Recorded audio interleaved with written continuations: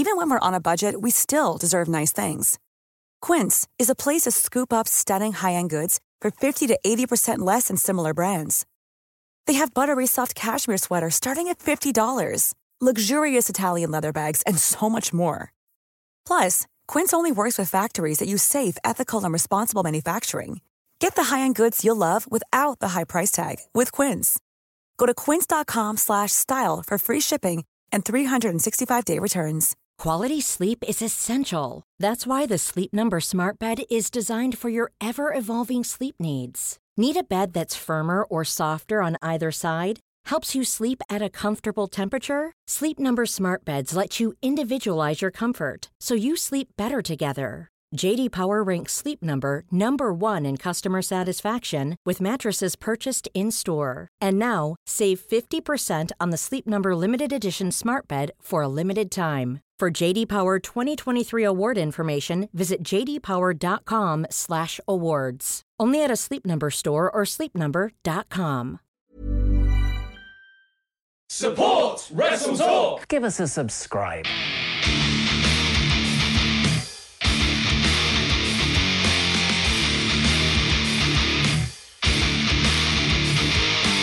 Hey everybody, I'm John Cena. Hey, it's professional wrestler Colt Boom Boom Cabana. Hey, I'm Double J, Jeff here. This is Rick Swan. Matt Riddle, the King of Rose. I'm rocking Cesar Romero. David Starr.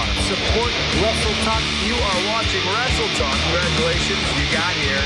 Now, subscribe and support Wrestle Talk. Support Wrestle Talk, and please subscribe now. Support Wrestle Talk. Do it, bro. Support Ollie. Support who? Support Wrestle Talk. Support Wrestle Talk. Support Wrestle Talk, because we talk about wrestling, and I like it. Support Wrestle Talk. Go subscribe. Support Wrestle Talk. Home of Luke Owen.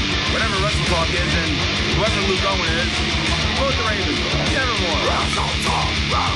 Live. Hello and welcome to the Wrestle Talk podcast. I'm Ollie Davis and I'm joined by Luke Owen. Hello, Swaff Nation, and a hello to you, Oliver Davis. How the devil are you? Oh, I'm so happy. Oh yeah? AEW is what I wanted it to be. Oh, you're such a mark. It turns out that was just... I was worried because I thought the program I expected AEW Dynamite to be wasn't the one that they were going to make. But then they made it this week. Yeah. Oh, I was trying to explain to my lady partner very early this morning when I was very excited after watching Dynamite, and I was saying, she was like, "Oh, what happened on the show then? It must have been really big." And I was like, "No, nothing big happened." That's the point. It's like it was so entertaining and everything made sense. It was just solid. And she was like, "So."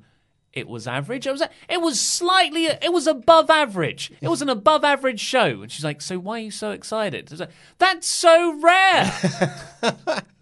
So yeah, that's what made me very happy. It's a bit of an insight there into what you can expect from the review that'll be coming up. I think I might have enjoyed it more than you did, even though you enjoyed it. What are you talking about? I really enjoyed it. I know, but you called it an above average show. It was an above average show. There's no ceiling to that. I didn't cap it. This could be Kong Skull Island all over again. No, I enjoyed it more. Well, we've got a lot of emails in from the last AEW podcast that we did. Because people wanted it directly read out here. Well, it's all AEW centric, so I thought I would collate those all together. But this first one comes in from Lyle, who said that Shawn Spears and Jake Hager's situations are totally different. This is in response to you last week saying that Hager coming across as a previous mid-carder from WWE just sets this company up along with Ty Dillinger, as now Shawn Spears, as it's the company of former WWE mid-carders who are now being pushed as main event talents. Exactly, yeah. Ty Dillinger wasn't on the WWE's main roster, at least on camera, enough for the audience to imprint any feelings about him. If anything, we felt he wasn't given a chance. In this case, there is more of a blank slate for AEW and Shawn to work with. Plus, the widely publicized story of personal connection that Shawn has with Cody reinforces reinforces the image of Spears, like Rhodes, is main event talent that was buried in WWE. Jack Swagger, on the other hand, had a lot of camera time. His place on the card is indelibly imprinted on the fans' minds, as shown by the constant "We the People" chants after Jake Hager came out. There is no previous storied or publicized personal connection. Plus, the announcers telling us that he's undefeated in MMA is largely meaningless, as AEW matches aren't structured in that way, and that allows a realistic comparison. More detail upon that by request. Subjectively, I never felt Swagger has it. His eyes, smile, and haircut all seemed giant Boy Scout lost in the woods. During his AEW debut, Hager never looked menacing. The camera zoomed in on his face when he stood there in unison. Hager's eye said, "This is cool, guys." Or more so, is this where I'm supposed to stand? Yeah. He needs to be completely repackaged with a radical new look and attitude, and I don't think he has it in him. Well, I wasn't really comparing the two. I was just more saying it's dangerous to have, even if they're of different qualities, like maybe one guy was given the chance and didn't have it. Maybe one guy like Sean had it, but wasn't really given the proper chance. But if you keep having these wrestlers who were treated and portrayed as mid-carders in another company, and you make them big stars in yours, it just means you look a bit knockoff. Even if they're all successful, after a while it just sort of becomes a joke, like TNA did. Well, on that note, I've told the story many times, but when I was... my friends had gone out of wrestling, and then we all decided to try and give WWE another go for WrestleMania 20, and my friend's first reaction was like, "Oh, Eddie Guerrero is WWE champion." That doesn't make any sense. Because in his mind, he's the European champion, he's Intercontinental champion kind of caliber. Totally. This comes in from Randy Burgess, so I'm slightly different though. He's like, "I'm 32 and watched the entire Cena-Orton era. At the time, I felt Swagger deserved a much bigger push. Looking back, he reminds me a lot of Baron Corbin. A great promo and a great finisher. The gut-wrench powerbomb never gets old. Honestly, I don't think he's a main eventer, and I agree with Ollie that this should be the last ex-WWE signing for a while, besides Punk, of course. Luke, you're right, Canada is amazing. Lived there for 5 years. Best of my life." I think, I don't know if I want to say it should be the last. Who would you, like, because I feel like there could be a few ex-WWE guys they could snap up. But there's none. I guess Marty is who I want next. Yeah, I was going to say his contract's up in November. Yeah, I think Marty is certainly the person that I'm looking at in terms of. But like also, so did you see that AEW put out a TV Inner Circle put out a feedback form for Dynamite. Oh. It was shared on TNT on AEW or AEW on TNT's Twitter accounts. After last week's episode? Or After last week's episodes. And it was basically, did you watch the show? Did you watch Raw? Did you watch SmackDown? Did you watch NXT? And sort of like, who are your favourite characters on those sorts of shows? Very, very general sort of thing. Any other comments? MJF should help Cody. Well, and they listened to me. Well, in that section, I was just like, consistent rules would be good, like that and that sort of thing. So actually, better theme musics. Because I thought the theme music presentation was actually much better. I thought the whole presentation this week felt completely different, agree. So I thought that was really good. Sorry, that was my phone going off this because I'm on airplane mode, but Wi-Fi is still enabled. So Louis Dangor just texted me. Louis Danger, website writer, www.com. Go check it out. www.com. Sorry, WrestleTalk.com writer. I was turning Wi-Fi off my phone. Sorry, Pete. What was I saying? Anyways, they were doing this feedback form, and one of the questions are, who is your favourite character in AEW? And I sort of sat there and I leaned back and I was like, I don't know. And I don't know in like, I don't really know. I haven't really thought about it. It was like, I can't pick one. Yeah. Because I was like, the Lucha Brothers. Oh, no, wait. Because Moxley's there. No, because Kenny Omega's there. Oh, wait. And then I was like... Orange Cassidy. Orange Cassidy's there. And I was like, this is an incredible roster of talent. So my actual thinking is, we don't need any more signings currently. Apart from Marty, maybe. Yeah. Yeah, I totally agree with that as well. Just like it's 2 episodes in now. They've shown the sort of great normal level they can do with last night. I really think that should be a bit above the benchmark. You know what I mean? Mm-hmm. Like, if that's the standard of weekly TV, we're in for an absolute treat. Absolutely. But before we get into the main show, I just wanted to read out this email from Jesse as a bit of an apology from us to the SWAF Nation on this week's episode. Oh, really? Based on last week's episode. Because he started this spoiler room brawl. He said, the greetings, Rest Talk team. Yes, even you, Randy, but screw you, Blake Ham. Before I say anything negative, I want to start off by saying I love your content. I've been watching, listening since before there was a podcast and it was just Ollie doing the news. It's been great seeing the team evolve over the years and has greatly enhanced my joy of wrestling. About a year and a half ago, I started my new job where I now have to drive about 35 minutes each direction every day, and the podcast really helped make the drive easier. I've listened to you guys so long now that as I type this, I'm reading the words back in Luke's voice. That being said, I have a serious complaint from your inaugural AEW podcast that I listened to on Thursday afternoon. I decided to watch AEW live since I can catch NXT on the network on Thursday nights.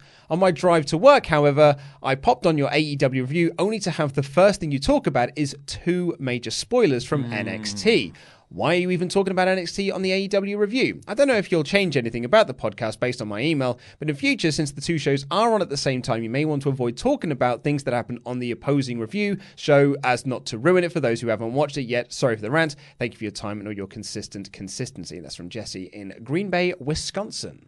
Yeah, totally agree. Yeah. We screwed up there. We were so excited about the war that we weren't even thinking. That's exactly it. And we did, like as soon as the show started to review AEW, we were like, and NXT did this, AEW. And because we just, it was the first week, so we just fell into this sort of trap of comparing the 2 shows without thinking, there are people who are going to watch this if they've only watched NXT and they don't want to hear if they've only watched AEW and they don't want to hear NXT spoilers. I didn't consider it, and that's a mistake on our part, really. Yeah, so going forward, we will try our very, very best. And if we do, it's unintentional to not do NXT spoilers in AEW Wrestle Talk Live reviews. Indeed, yeah, absolutely. And on that note, let us head into the show itself, where we're going to be talking about a shock loss for an AEW star. Here is the show.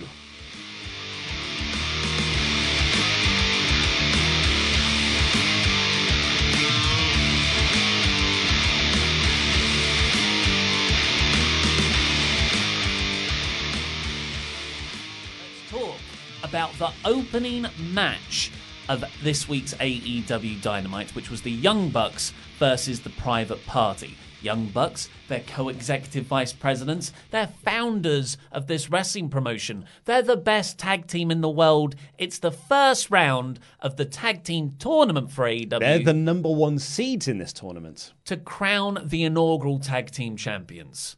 Private Party are rookies, Young Bucks. They're the number 8 seed in this tournament. As super veterans.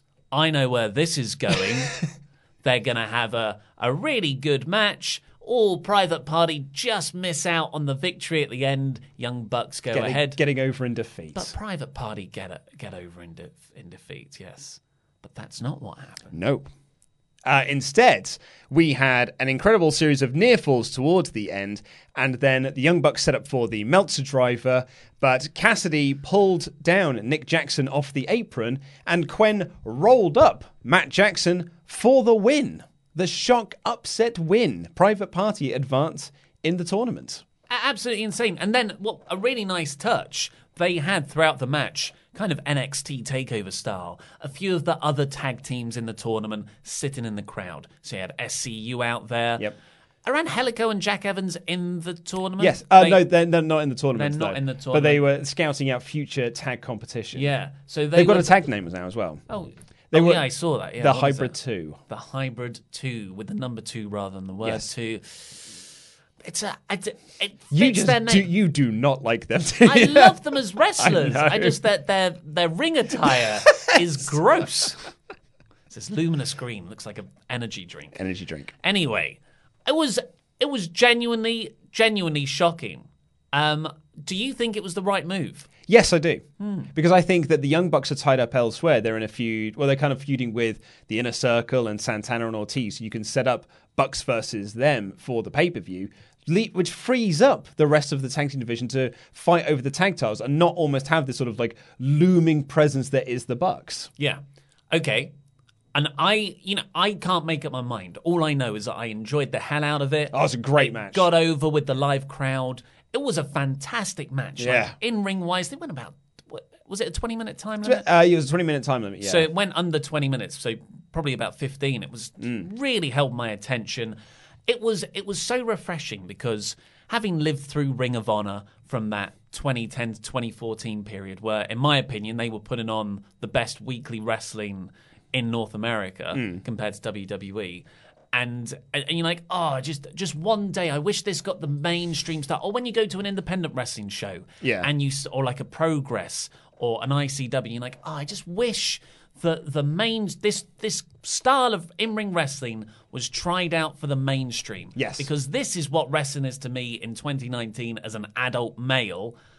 I'm curious to see if this really does work in front of casual fans, or if they're like, whoa, that's not sports entertainment. This has gone far too long. Yeah. So to see that this was it was mind-blowing for me to experience. Yeah. Just this on TNT, AEW. And while I love last week's episode, although it had significant flaws, that Cody-Sammy Guevara match, I loved.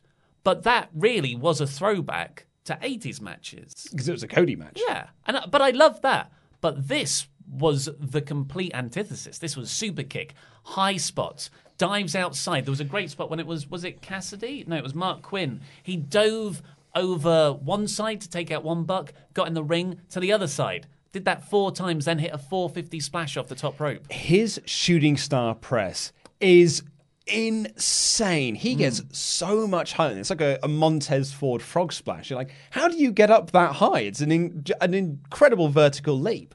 There were several times, Mariz, where I thought, well, the Bucks have got this, including when they had, I think it was Cassidy in the Scorpion Deathlock for quite some time, and then Nick Jackson jumped over with a face buster to add insult to injury on that. I thought he was going to tap. I thought he was going to tap as well. And then I thought, oh man, Private Party have got this. When they hit Gin and Juice, I thought, that's it, it's over. And they carried on. I thought it was that after the shooting star press. I bought into every single near fall in this match. It was absolutely brilliant. But I also loved the storytelling that was in this match. For me, there wasn't just high spots, because the story they were telling in this match was that the Young Bucks are seed 1, Private Party are seed 8. The Young Bucks went in there to have fun, but then couldn't put them away, so started to get more vicious and started to get more violent and almost started to work a bit heelish. Not like cheating or anything like that, but they were like, we're not playing to the crowd anymore, we're just going to do these spots, we're just going to slam you down and I'm going to try and pin you, because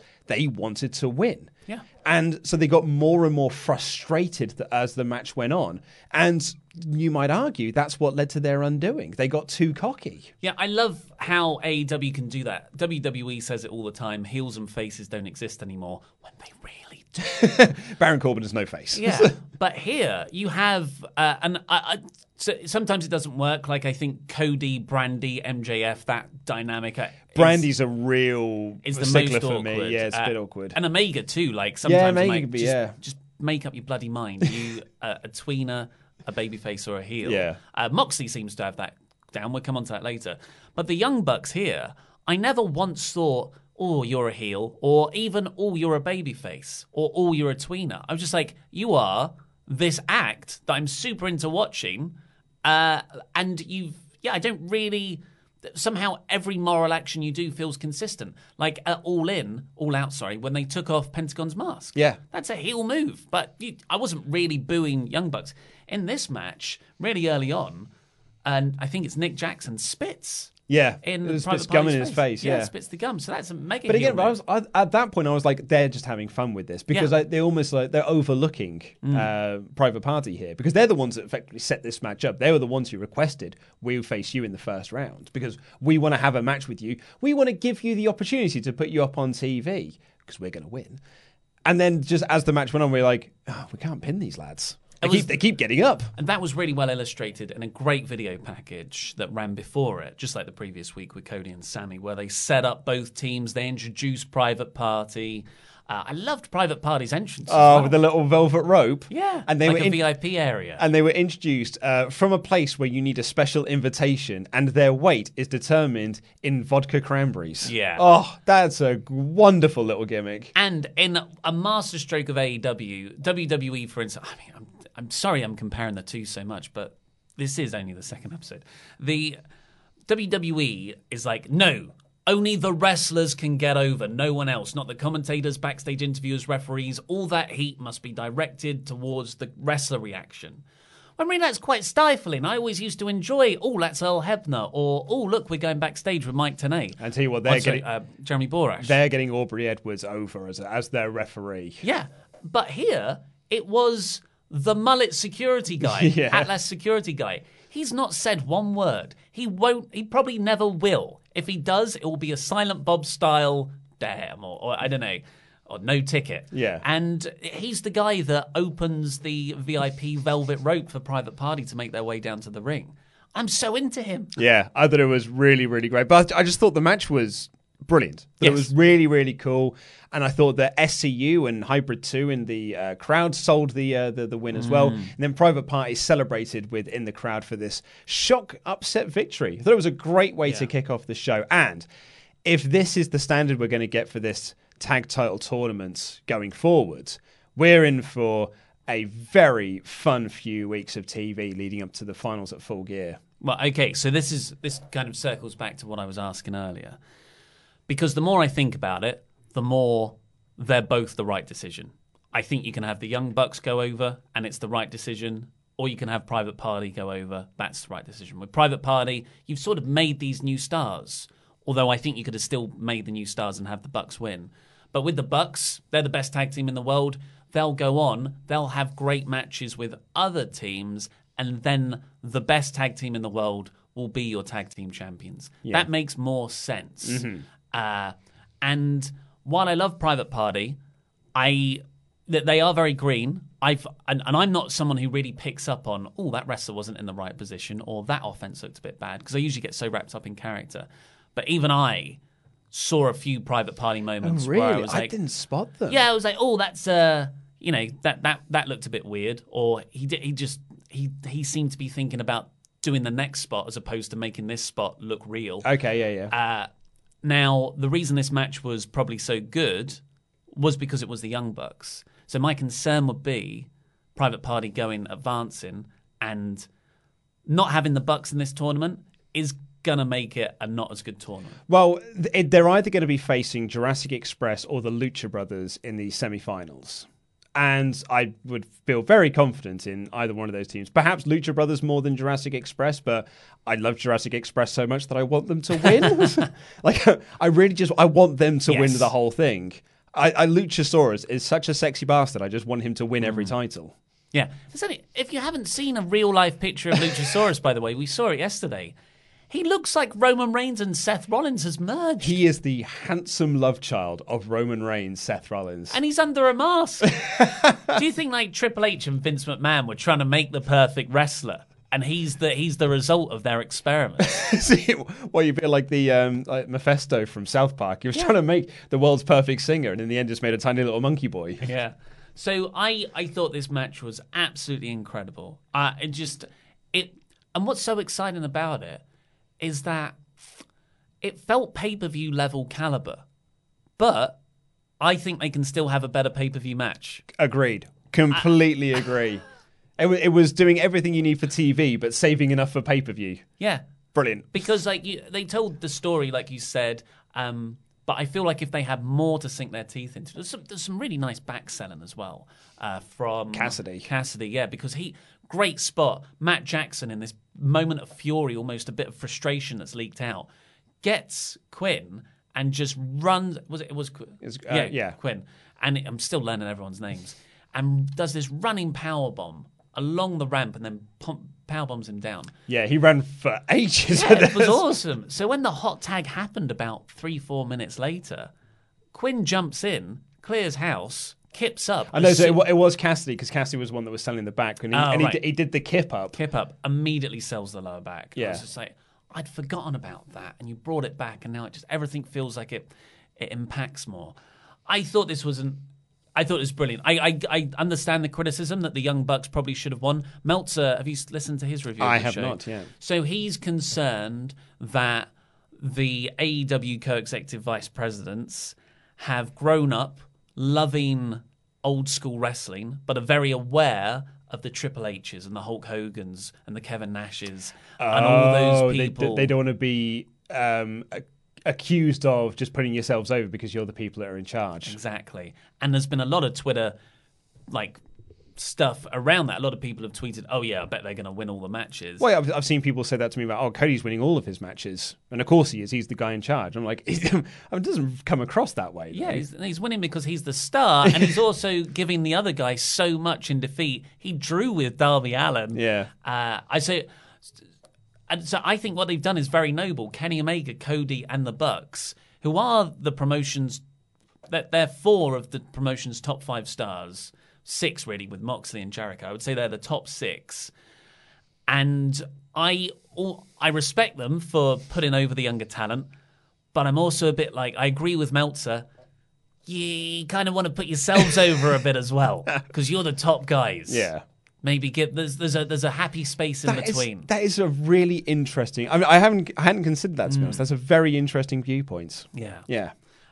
So let's see what. Any more thoughts on that opening match? No, I just thought it was great. I mean, we'll talk about sort of the overall thoughts on the show, but I thought the crowd looked great again. The crowd were really, really hot. Just the building looked great.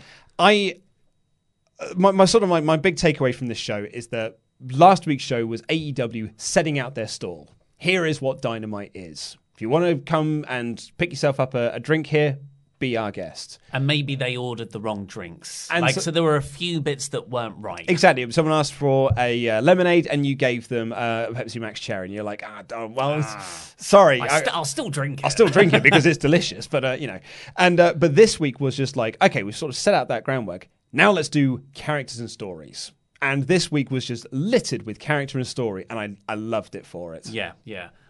Just to echo that, I told this story on the podcast intro that we did beforehand. I ran into our bedroom, not my lady partner's bedroom. We share a bed like adults. Mm-hmm. I ran in there this morning way too early after I watched this episode. And I was like, oh my God, it was amazing. It's exactly what I wanted AEW to be. Everything that they did last week, it's like they listened to our review. They fixed it. And there were no logic holes, everything. I wouldn't change one single thing. And she said, oh wow, what were the big things that happened then? I was like, nothing massive, but it was so solid. It was such solid, entertaining wrestling. And she went, oh, okay, so it's like average? I was like, yeah, it was above average. She's like, you're so excited for an above average show. I said, yes, I am. Because this feels like the benchmark. This feels like the milestone they're going to use going forward. One more thing. I feel like the commentary's clicked as well. Oh, commentary was on fire for this episode. So good. JR cares. Yeah. JR, I was really... And I'm so happy to say that because I love JR. I grew up with JR. He's the voice of wrestling in my childhood. And he's been salty, JR, for the last 4 years. And I've wanted to like him, but I just can't get on board with him. I feel like stuff might have passed him by. And that's very sad to see your childhood heroes sort of age and not be as good as they once were. But here... I felt like he was. It's not peak 100% what he can be, but I feel like he's on the right track. There was one moment in particular that I wanted to call out to, which it was during the women's tag match, and they did a Vader bomb, and Excalibur called it the Vader bomb, and Tony Schiavone just goes, are we calling that a Vader bomb now? It's like, is that officially just what the move is called? And they're like, yeah. And then him and JR had a joke where it was we were going to call it a Leon White bomb, but it didn't have quite the same ring to it. And like, all three of them just shared this lovely moment where Tony Schiavone found out that, oh wow, Vader's got a move named after him. Yeah, really, really cool.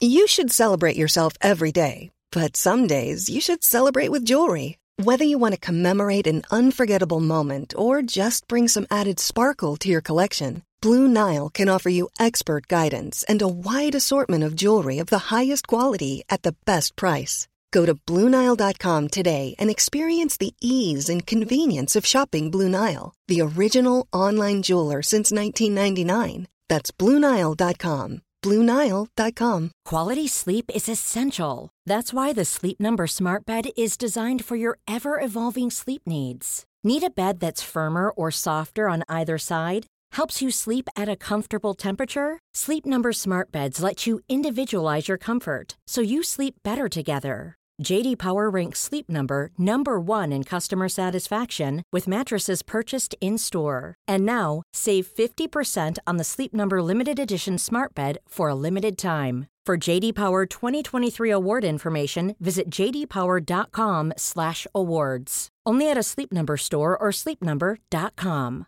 Hiring for your small business? If you're not looking for professionals on LinkedIn, you're looking in the wrong place. That's like looking for your car keys in a fish tank. LinkedIn helps you hire professionals you can't find anywhere else, even those who aren't actively searching for a new job but might be open to the perfect role. In a given month, over 70% of LinkedIn users don't even visit other leading job sites. So start looking in the right place. With LinkedIn, you can hire professionals like a professional. Post your free job on linkedin.com/people today.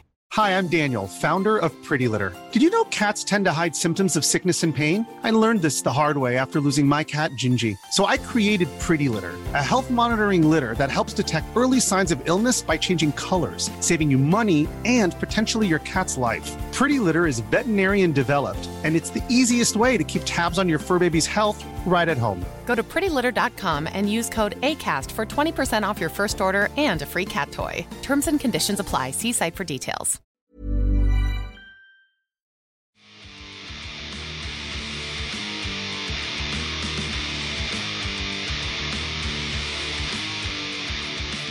But we've got some Wrestle Talk Patreon shout-outs to do first. Indeed, our pledge hammers at the $25 and above level get shout-outs on the Raw, AEW, and SmackDown episodes. I think that's the new order that we're going to try and do this in. So thank you very, very much, disrespectfully classy, Marky Blassie. Whoa, nice. Thank you.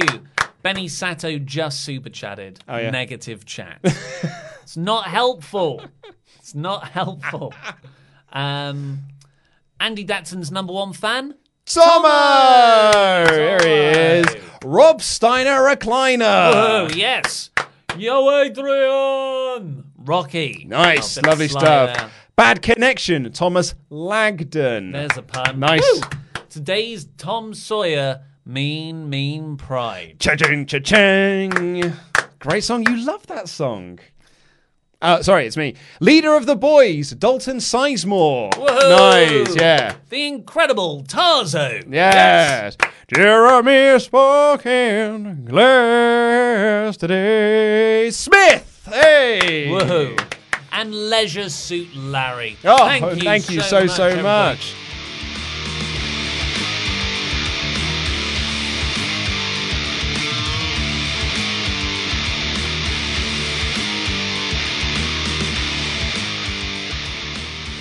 Who's our mod? So we've got Alex, who is getting our super chats in, but also the mod mother is in there as well, keeping you all in line and making sure you don't say horrible things. Double mods. Double mods, mate. Double mods. Alex probably needs a nickname. He's Northern Irish, that's all I know. Well, you called him Modman last time. He likes Modman? Well, I mean, he hasn't said as much. Alex, just put in the document what you'd like to be called, and we'll probably call you something else. So, some super chats about the Bucks and the private party opener. James McCall writes, the pops that Mark Quinn got when he was diving outside the ring and Darby got at the end of the show were louder than any in WWE in recent months. Yeah. The crowd were on fire again. Yeah. And this isn't a spoiler, but from what I've seen of NXT, it's a bit more of a tepid crowd. Oh, really? I haven't seen anything from NXT. It's roughly the same people. And there's less than 1,000 of them. You're talking, how many people were at this show? 4 or 5? This one? Yeah, about 4,000 or 5,000 people, yeah. Sold out. It looked great. The sound was great. Apparently I'm really excited. Apparently it wasn't in Boston, though. I got an email about this today. It was in Lowell, Massachusetts, which is down the road from Boston. And near Washington. Interesting. Mike Dempsey, I kind of want to party privately. Ooh. So I guess he's excited about it. Yeah. Christian Baltimore, hearing the tag team wrestling chant was amazing. Yeah, that's right. Tag team wrestling. So that's a new one. That's good. Yeah. Haven't heard that for a while. And that's good because it's like, I wonder how many people went there who haven't really seen AEW and the sort of tag matches the Bucks have had prior to this. They might have been like when Pete Dunne and Tyler Bate had that NXT TakeOver match, and the whole crowd just started chanting UK. Yeah, and it felt like that was their first real exposure to how cool UK wrestling was. Yes, I got similar vibes from this with tag team wrestling. Yeah. Nate drops surname. How a private party an 8 seed with only 7 teams? LOL. I mean, I'm speculating here. I don't know on this one. I wonder if it's they've as the tag team division overall, and then including Hybrid 2 within that, who have got championship wins elsewhere, which has seeded them higher, despite the fact they haven't got the best win-loss record in AEW. I thought seeding would be for the tournament only. So isn't it because Dark Order get a bye? Dark Order did get a bye, but they beat the Best Friends, who are also in the tournament. Huh. I don't know. Yeah, I don't know on that one. I'm as I said, I'm projecting my own thoughts onto that, as opposed to being like, well, this is what they have said to make it logical. It probably doesn't make sense. That's the sort of like that. That's so deep in the weeds that I don't mind if that's because I didn't pick up on it. But the stuff last week where no DQs, yeah. That's probably bad. Dom Ioana, correct result with the Bucks losing. They don't need to win belts at this stage. They are clearly the best tag team. They have the ability to make other teams look incredible. Which is a really interesting way of looking at it, and quite a WWE one, I would say. Like, oh, this team's so good, they don't need the belts. Whereas the old school mentality, and one I tend to agree with, is they're so good, they're the best tag team, they should have the belts. If you're the best team in the world, you should be the champions. Yeah. So I understand where you're coming from. Yeah. But I disagree. It is interesting because I can see both sides of the argument, which is why I don't hate the decision either way, really. Just very much enjoyed it. Well, that's it. And that's so great where you can book wrestling storylines where there are multiple good outcomes. Or as opposed to like The Fiend at the weekend. There was only one good outcome and loads of bad ones. Yeah. It's better to have loads of differently, equally exciting prospects that all make sense.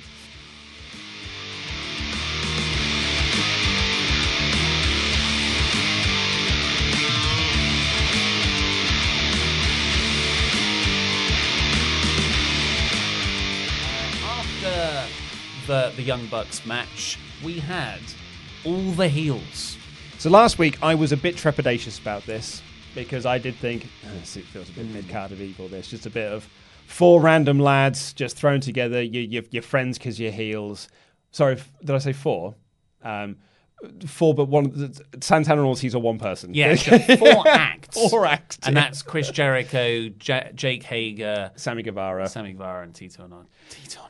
You've done it again. Santana and Ortiz. I'm a bit annoyed. I mean, a lot on myself, but also us as a duo ourselves, because Stephen Larson started calling them XLAX.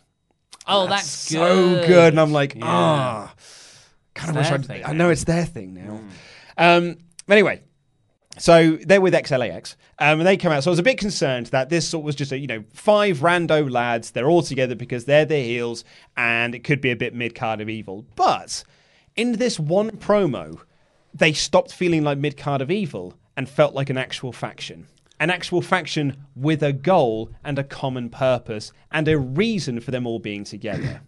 I'm still not 100% sold on it. I still think it feels a bit mishmash. But that's not to say that this segment, this promo from Chris Jericho, wasn't an absolute home run. Mm-hmm. He is incredible.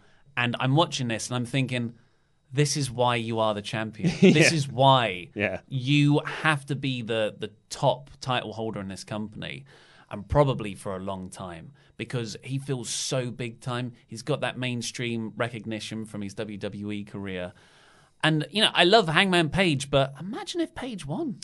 Yeah, I think Page was ever going to win. No. But to your point, I couldn't imagine what it would have been if he had won. Although, actually, I thought Page was wicked on this show. in the tag match later. So Jericho takes credit, like he's baby faces it up at the start, but then he turns it. He says, "I'm the reason that the ratings were so good last week." Yeah, and it started to get they started to say "Thank you, Jericho" as a chant from the crowd. He tells them to shut up. It was just he was so good, and he runs down each person, sort of reintroducing them to everyone. Yeah, sorry, go on. I was saying, and why they're on his list. Yes. Which is a lovely reference. But he's like, Sammy Guevara, look at him. He's a Spanish god. Look how sexy he is. It really made me laugh, yeah. And then said Santana and Ortiz, they're back alley brute, and I like it. They're on my list. And then he said Viva la Raza. Yeah. On Eddie Guerrero's 52nd birthday, which was nice. Nice little touching. Yeah, it was an Eddie chant. Absolutely. And then turns to Jake Hager and said he's the craziest MMA fighter. And then, this is the key to this promo. And I can see you wrinkling your nose at the he's the crazy. I think you got to say these things. Well, in this pro wrestling world. Look, yeah, you do your bit first, and then I'll say my bit. Well, no, we'll go through your bit because I think the next bit is quite crucial. Yeah, so the exact wording, Jericho called Hager the most feared MMA fighter in the world, undefeated, and that's a shoot. Yeah. And it's not a shoot. I don't know if there's some next level mind effery going on there where Jericho's intentionally trying to annoy me because that's such a stupid statement. But he's not. He's what, 2-0 I believe, in Bama. Was it Bama? Bellator. Bellator, sorry. And I feel like that was a misjudged barb at Tyson Fury, Cain Velasquez, and Brock Lesnar. Oh, really? Mm-hmm. Oh, I didn't pick up on that. I just thought he was just saying he is the undefeated MMA fighter. He's the, because Jim Ross called him the undefeated MMA fighter. I figured they just gave him that title because it's just a title to give him, and we're wrestling fans. We don't really look into this. I think that's the kind of overall consensus. And those that do will be like, he's undefeated, but he has been fighting jabronis, so it doesn't really matter too much. I must not have made a note of it, but I'm sure he said boxers, fighters, and something else as well. All the people that Hager's better than, which just so happened to be all the people WWE leaned on for ratings last week. They certainly did, yeah. And to be honest, bearing in with what he said later, I could totally buy into that was a intended jibe. Yeah, so I mean... But it's not a war. Yeah, it's a jibe, but like only take the jabs that make you look good, because in that jab, I was like, oh no, yeah, Hager isn't as good as all those three people. So, yes. But now you can go on to We the People. Yeah, because the crowd started chanting We the People, which was Jack Swagger's old gimmick when he was in WWE. And Jericho tells the crowd to shut up, and he says, We the People sucked. It's a stupid idea from bad creative. We the People is dead. And it felt like he was thinking on his feet. Yeah. That felt like an improvised line. Yeah. And that's incredible. And the crowd both booed and cheered at the same time. Because they were like, oh, shoots on WWE. Hey. It was... And We the People got over. And it was an okay gimmick, but really it was also a dumb gimmick. And it was something we just held on to because we like Dutch Mantel. We like Jack Swagger at the time. Their music's great. Yeah, their music's great. The stuff with Cesaro. When I think of We the People, I more think of Cesaro and Swagger getting over. Which is really very... I thought that was a more shared thing. I think that's just me. But yeah, do you know what? I thought Hager was really, really great. He is a very intimidating presence because he's the tallest of the group. He just stands there at the back, not saying anything, not blinking. He just looks like a very terrifying presence. And I thought the same thing when he came out later for the tag match, sort of like as Jericho's sort of bodyguard in second. All right, Vince. He's tall. Honestly, for me, I still haven't seen it. It. Oh, sorry. I knocked my mic. I at the moment, he is just a tall guy to me. Mm-hmm. I'm sorry if I'm not negating how anyone else is feeling. It's just to me personally, I don't feel like there's a threat there. I feel like he's a guy who's sort of still awkwardly getting used to this again.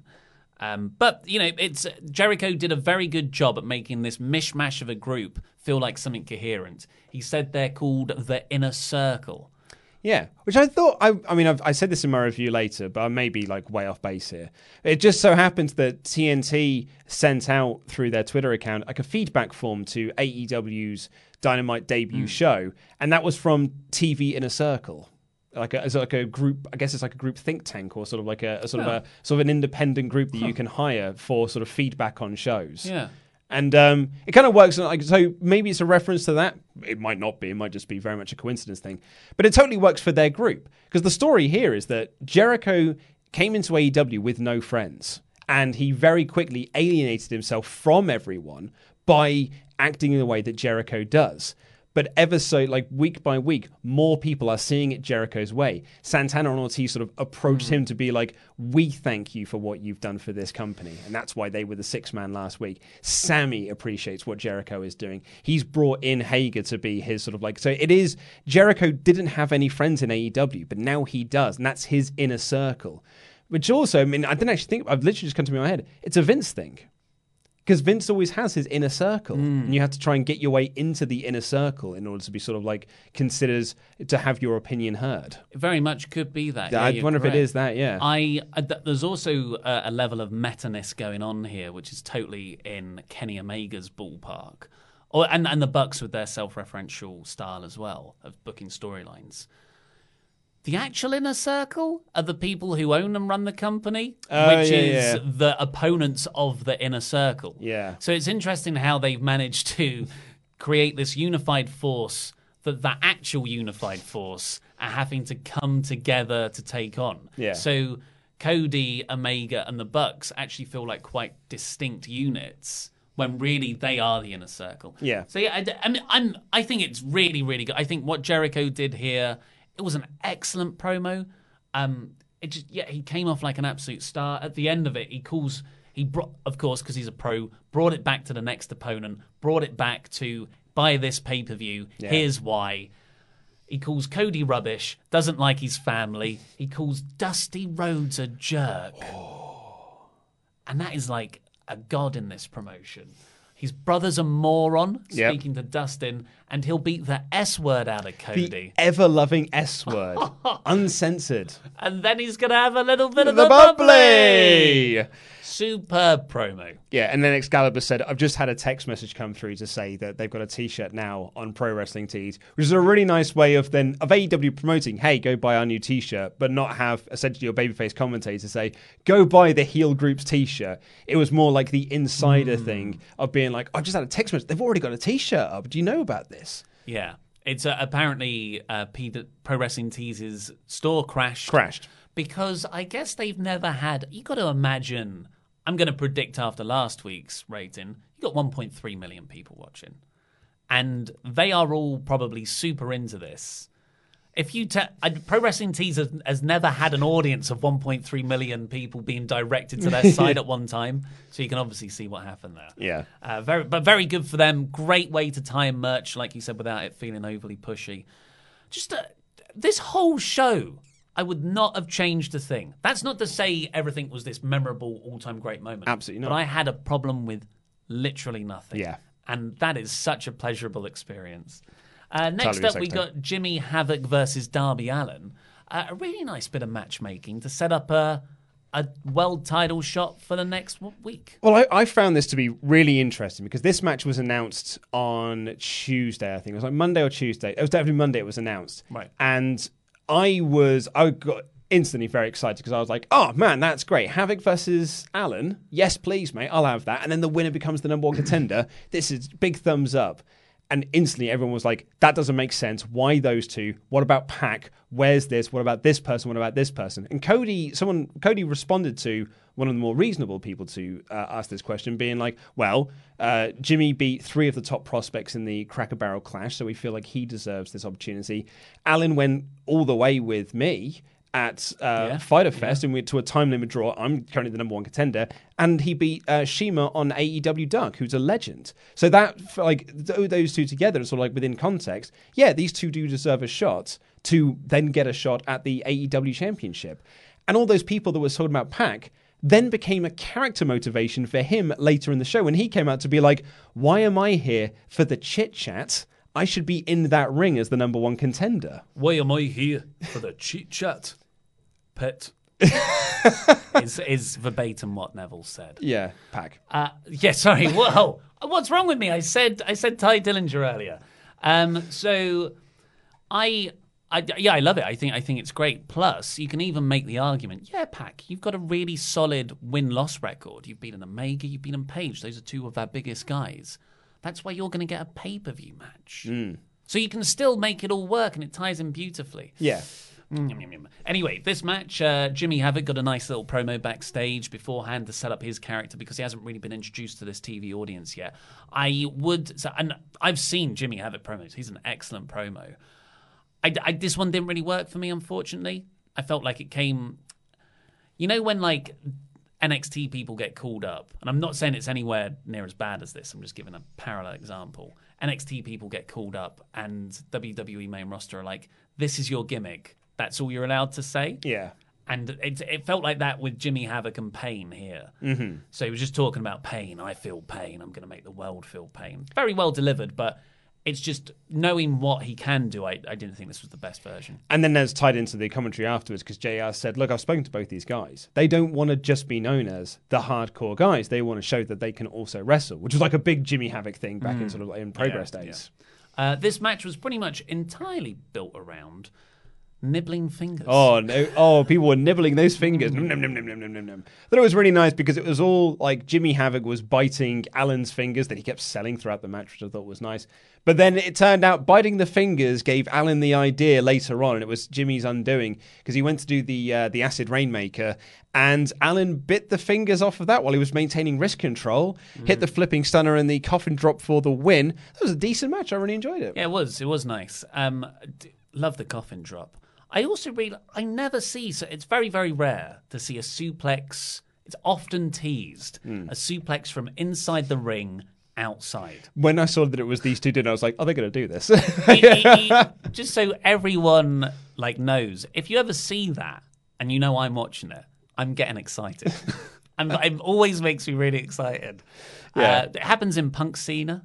Yeah. And Money in the Bank 2011. Just another reason to love that match. But yeah, that's a horrible bump to take for Alan. I also loved the Jimmy had him in the sleeper hold at one point, and Alan stood up and again climbed the ropes and almost did the coffin drop off the middle rope to break up the hold, to break up the sleeper hold. Really, really nice in this. He got the hand on the rope from the Tiger Driver. Really was trying to build up Darby Allin and really put him over. So if I'm being super critical, I would say these guys, it's not like they're exposed without all the hardcore stuff and the blood and guts, but I think they would have benefited from a longer match, slightly longer, 3-4 minutes, 5 minutes, let's just say 5 minutes, because a lot of it was in the commercial break. Yeah. An extra 5 minutes, I think, would have made both of them more over. Yeah, I could certainly agree with that. It's actually very interesting watching this via Fight. Because when the Americans I didn't watch the Fight feed. Oh, did you not? No. So I watched the Fight feed. It's very interesting because obviously you Americans are watching this on TNT. You're getting ad breaks. We're not getting ad breaks. We're getting continued action, and we had access to that. And the commentators still commentate the match, and they say, "Thank you for watching this on the Fight TV, the Fight app. You're still getting this," and they commentate as if nothing has happened, and then eventually we'll just go, we're back now, folks, for TNT. That's really good. So it is really good, and it's just watching the action through the commercial break. It never felt like we're in a commercial break. It was only until Schiavone or Jim Ross said, we're back, folks, that I was like, oh, right, we were in a commercial break the whole time. As opposed to if that happened in WWE, you could if probably we're to do the comparison, rest hold. After that, we got Emmy? Sorry, it's Emi Sakura. Emi Sakura and B. Priestley. I might have said that very, very... Amy. I might have gone...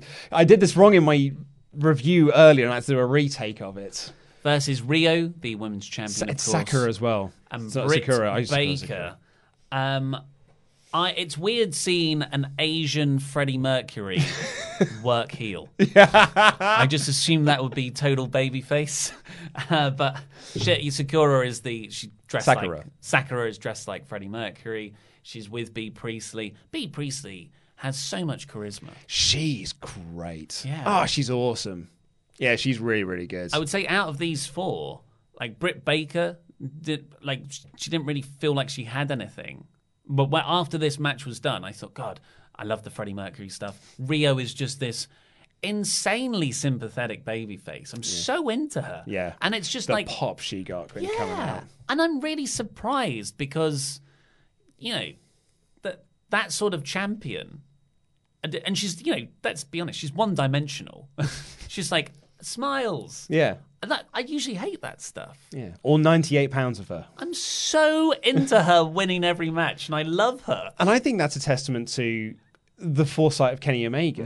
Because I don't think going back to Fyter Fest, and actually going back to Double or Nothing, that Riho will be the first AEW Women's Champion, and she will be massively over with this crowd.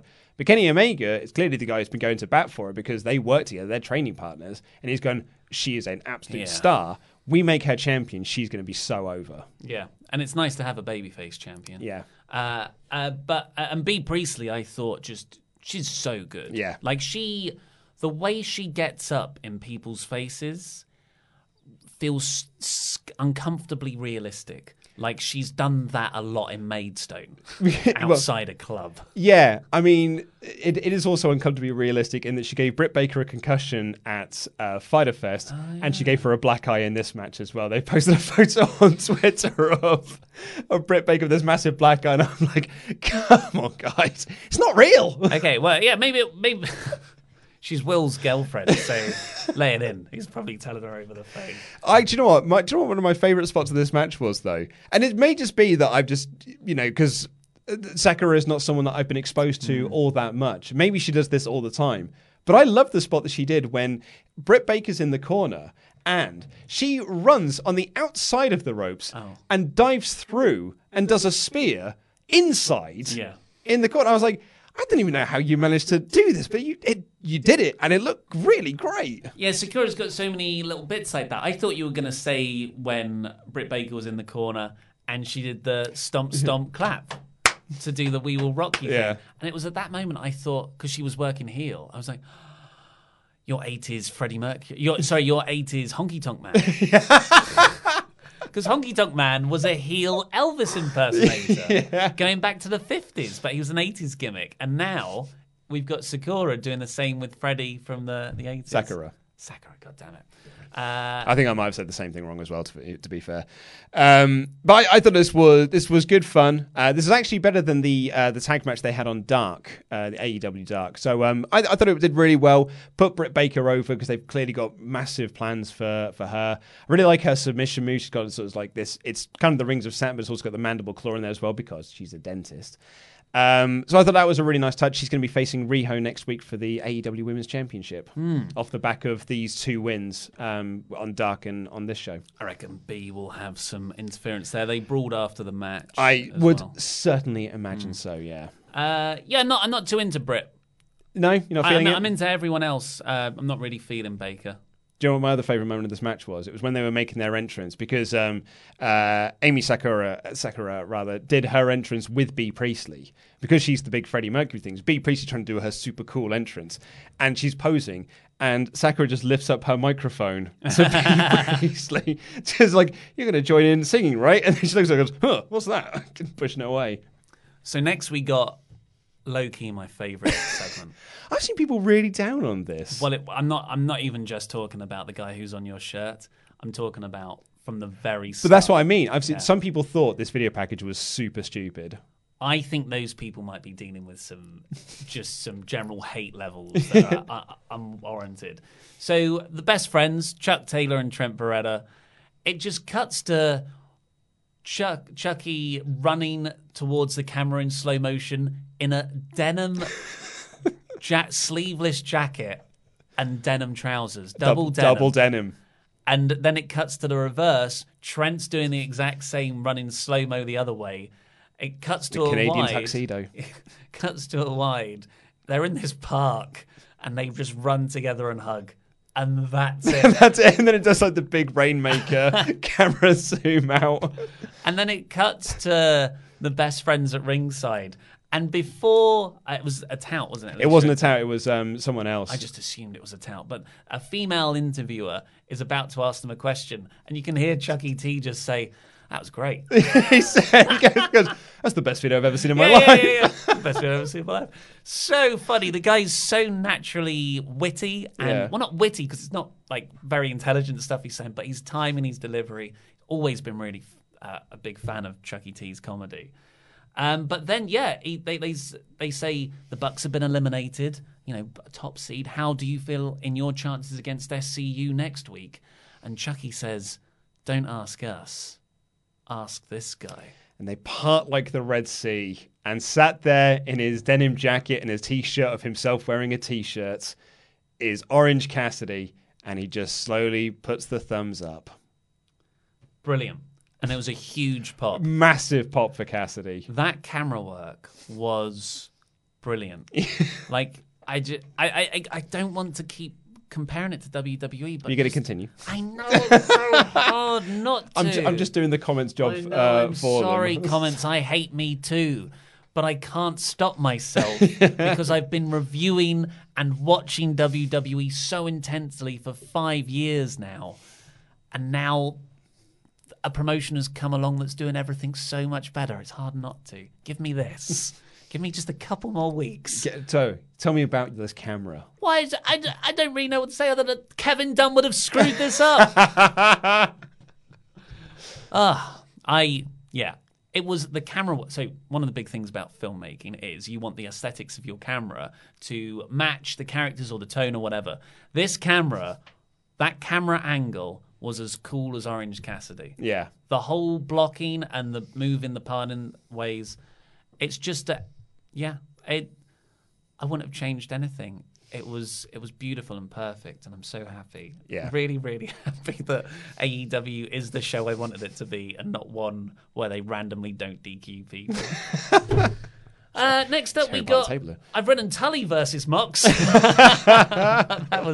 That's not quite what happened. No, it was in parts. Yeah, no, it was Shawn Spears versus Jon Moxley, the chairman. Shawn Spears, no contacts on him this week. I guess he's saving that for pay-per-views, really, for those real heated rivalries. And then Pac joins the commentary desk where they talk about what we mentioned earlier, which is that I don't know why those two got a shot at the title. I've got a 2-0 record here in AEW. Do you know how many times I've been pinned in the last 2 years? Just the once. That's unparalleled in this day and age.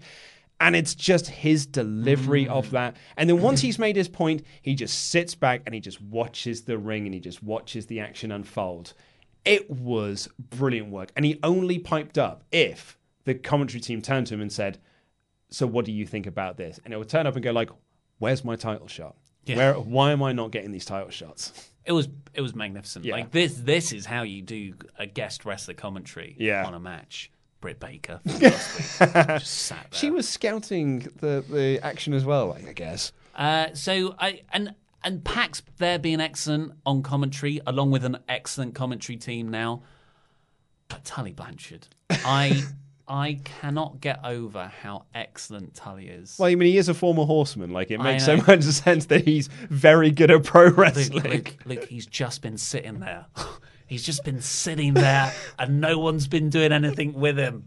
And AEW and Cody most likely have had the foresight, or rather hindsight, to go, hey, we should probably use this incredibly talented guy, and just pairing him with Spears. It just clicks. It just works. He does need some wins, though. He's 0-2 now, is Shawn Spears. I think they might have picked up a win in a tag match, but like in singles competition, he's 0-2. And also, as well, this is Moxley's AEW in-ring debut. This is his debut match because he didn't get the match at All Out due to the staph infection, which means we didn't know that Justin Roberts was going to transfer his John Cena entrance to Jon Moxley. Yeah! We get the full works now. It's back, baby. And so is the black trunks. I love that look. I really like it. And I just, as soon as Mox got in the ring, straight up in Shawn's face. Just like the HE start. So good, yeah. Really hot from the get-go. I mean, it's difficult. Mox is really, really charismatic. It's a lot of axe handles, though. Yeah. You know what I mean? It's simple stuff. Yeah, it's simple stuff, but he's got a ferocity about it. And that's really good if you've got a varied card where there's a bit of something for everyone. his style of wrestling so far, although he had an excellent G1, and I love the stuff there, but it's the same as when he was in WWE. I never really got into his matches. Okay. Very rarely. Remember, AEW, higher standard. I'm being hypercritical of this because I really enjoyed this match. I love Moxley. But when it comes to the in-ring part, his in-ring stuff is never as cool as everything else about him. Okay, yeah. I mean, I see what you're saying. Yeah. I certainly don't think you're wrong to have that opinion. I mean, I really enjoyed this match and it really worked for me. I mean, if I was to be hypercritical of this match, it was Shawn Spears working him over for 90%, and then he came back and won. And that came off the back of Tully interference. Really, like Tully pushed him into the ring steps. I will shout out to JR though, not being salty JR, just talking about how, like, previously salty JR would just be like, that's dumb, it makes no sense. Yeah. Here, he was like, I'd want to admonish the referee for doing that. The referee missed that, and that's not good. I want to have a word with people in the back about the referees aren't doing their job properly. He's a stickler for the rules, is JR. So I appreciated that on the commentary stage, and him pointing out that shouldn't happen. The referee should be doing more. I think was really, really nice. Also, that Death Valley driver into the barricade, the corner portion of the barricade, that was actual death. I feel that on the JR commentary and calling out those referee decisions, and AEW in general, the referees they went through great lengths to protect the referees from not seeing these obviously DQ moments. And JR played that up as well. They have learned so much from last week. Yeah. And if that, I thought, okay, this is the first week. Maybe in a month's time they're going to have fixed all these bits because, it's a new company. They fixed everything. Week 2. Like that rate of progression is very promising. Yeah. So really, really exciting stuff. I mean, we still haven't figured out live streaming on Screen Stalker. No, absolutely not. There's an audio issue every day. Something new, something different. And we're in the top 10 wrestling YouTube channels, it turns out. Was there a list? Oh yeah, they did a ranking of the top 100 YouTube wrestling channels, and we are number 7. We're above Up Up Down Down in terms of views. Who did this list? What culture? Oh, they are quite high up. Yeah. I can't quite remember who it was. I'll send you across there. It's been shared around by a lot of people because a lot of our friends have done very well for themselves in that list as well. Who's above us? I think the Bella Twins are WWE are above us. What Culture are above us.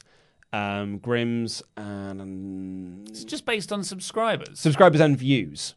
Oh. I think Up Up Down Down are beating us though. They are in terms of subscribers, but not views. Say that, Xavier Woods. Say that, Creed. So yeah, this was very fun. But what made this match really, really great is the post-match angle. So Mox picks up the win. Yeah.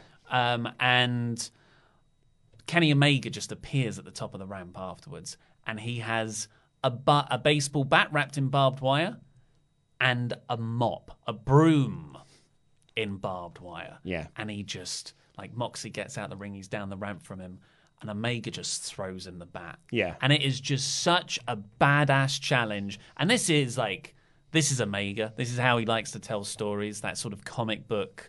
This felt like a comic book panel, Yeah. one page where they're both looking at each other from across a divide. And, Moxley picks up the baseball bat. They're just about to go at it. And then Pac hits Omega in the back of the head with a chair. Yeah. Beautiful. Multiple feuds, multiple stories. Different motivations, this big sort of 3D fleshed out world. You hold off on the Mox Omega big hardcore brawl with barbed wire, you've got to presume, and you add Pac in it all seamlessly. Just fantastic. And just the cherry on top of this was that Mox is now standing over a lifeless Omega with a baseball bat. You've got to think, okay, I know Mox. He's going to beat the crap out of Omega when he's down. But he thinks about it, and then he just discards the bat and walks off. Yeah. What a character moment. And it's very interesting as well because, not to spoil next week's AEW Dark, but one of the matches on there is Kenny Omega versus Joey Janela in an unsanctioned match. And, that is... Moxley has had a match in AEW. He had the unsanctioned match with Joey Janela. Bollocks. I say in my review it's his in-ring debut. Technically, it's not... You know, it was unsanctioned. Yeah. So it wasn't Bollocks, I just remembered that. Because I was just thinking then, and that's a mirror of what Moxley did when he came in and he had his debut match. It was the unsanctioned match against Joey Janela. And that kind of ties into what Omega's promo was about Moxley. It was like, you wanted to be me. So you went to Japan, you did the G1, you wrecked your body doing that. Nice. And now he is trying to do the Moxley thing. I think that's a really, really interesting sort of character piece for it. Bugger, that's annoying though. Might see if Iridis can re-edit that if he's already finished it.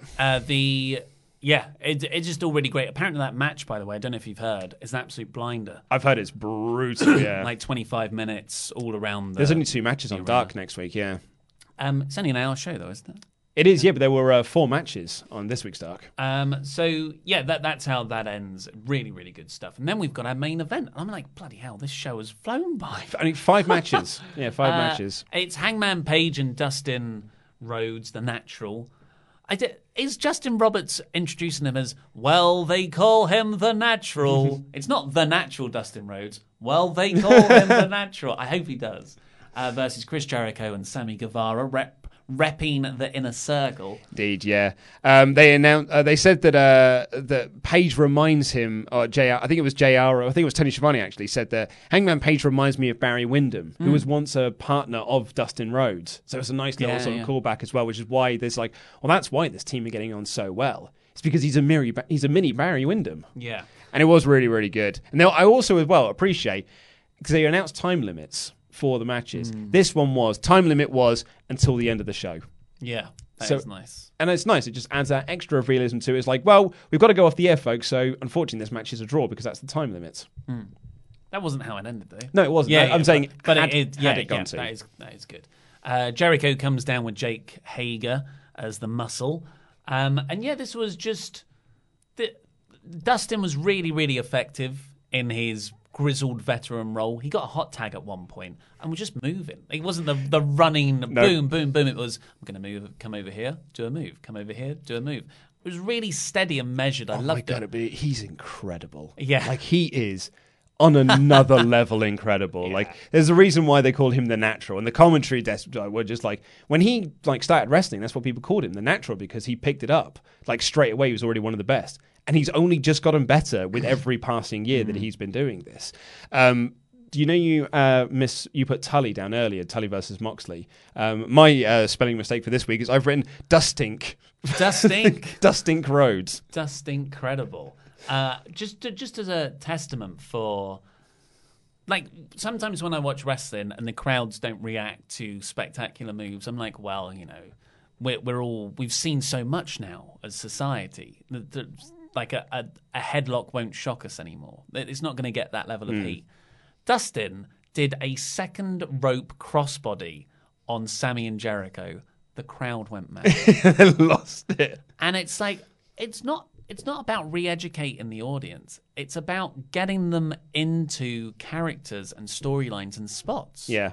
Like, if you do just go, oh, let's hit a triple moonsault off the top rope to the outside before an ad break, it's just a spot. I don't know. Just off the top of my head, I don't know where that could have come from. But here, it's like, specific. It's part of a larger tapestry.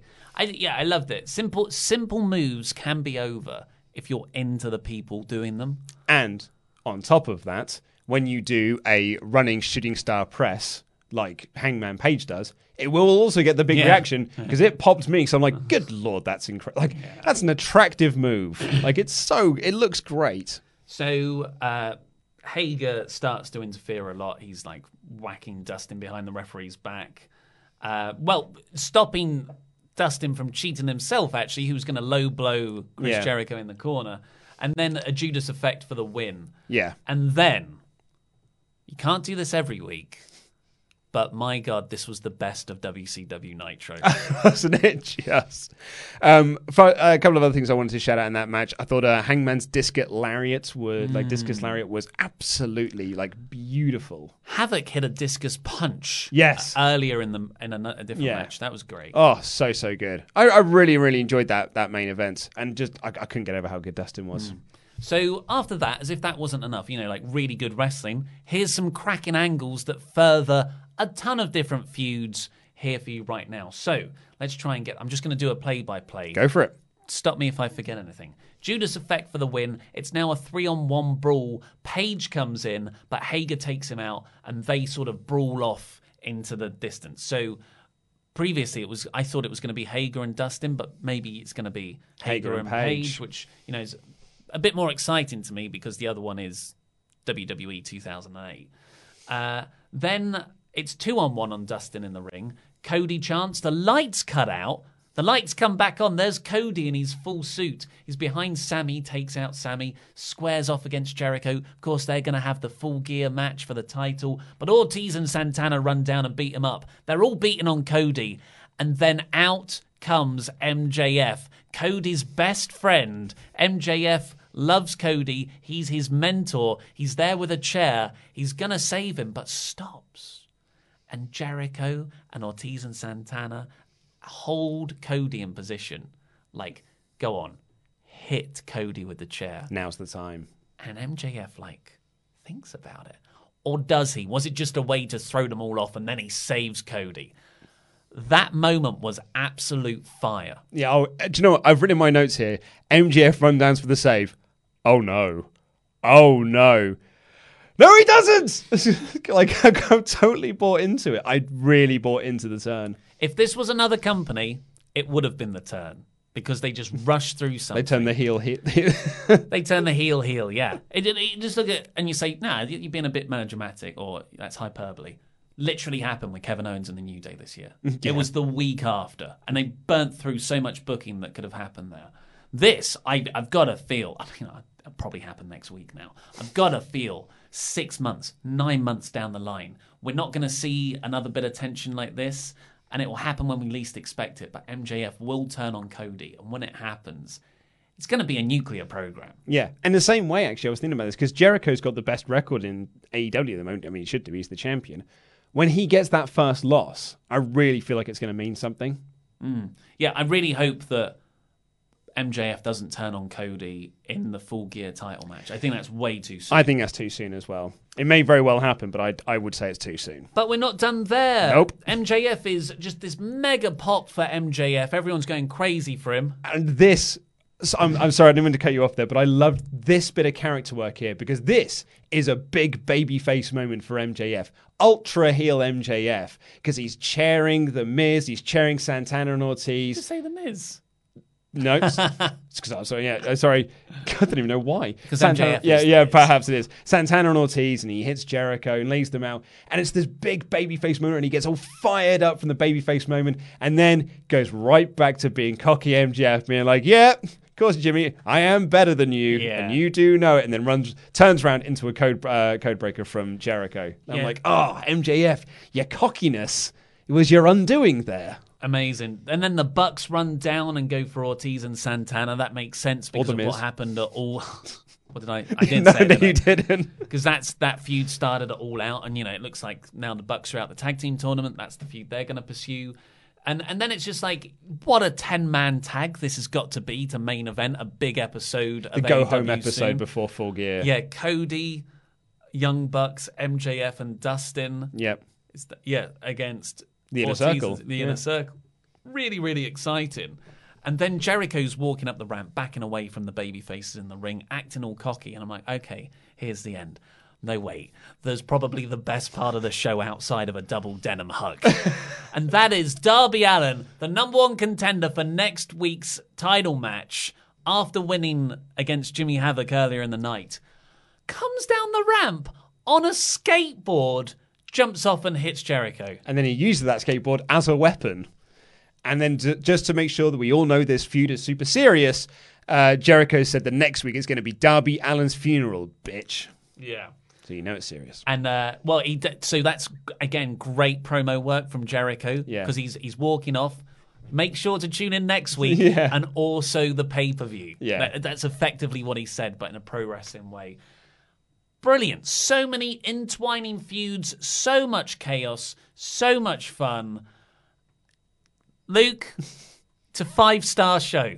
Are you going for the fort? I'm blowing my load. I'm all in. This, to me, I enjoyed it so much. I enjoyed it so much more than last week. I wouldn't change a thing. I know I always say you need 3 memorable spots to make it a 5-star thing, but sometimes you just got to go with your heart, and I feel it. I freaking love this show. And it did have those moments. It had the skateboard. It had MJF. It had the double denim hug. It's 5 out of 5. Flawless show. So excited, and I've fallen in love with AEW all over again. I thought it was an amazing show. Absolutely amazing. 2 hours of television. Loved it. Yeah, loved it.